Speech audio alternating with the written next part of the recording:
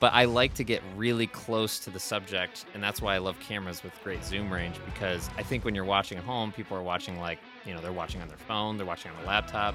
They could be watching on the TV, but you have to make that subject a little bit larger than life. So if you don't think about their framing, then the point of multicam can go away a little bit, or it can't feel as immersive. Right.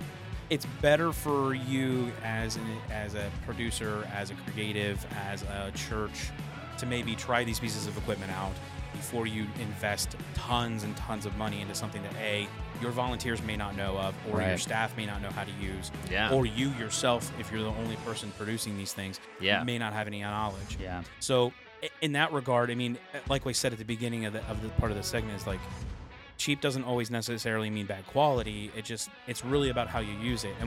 And to Clemence's point here, to Josh's point, is if you're going to buy stuff, especially if you're doing multicam setups, right? Mm-hmm. If you're going to get into the world of multicam setup, buy something that you can grow into. When you've reached your limit on that, then it's time to look into upgrading, to maybe going to the next step. One thing I would tell clients, and I always tell people, is if you're looking at a camera, try to rent it first. Before you spend, that's a great before point. you spend, even if it's $600 or you spend $2,500, rent the camera for the weekend for $150. Yeah.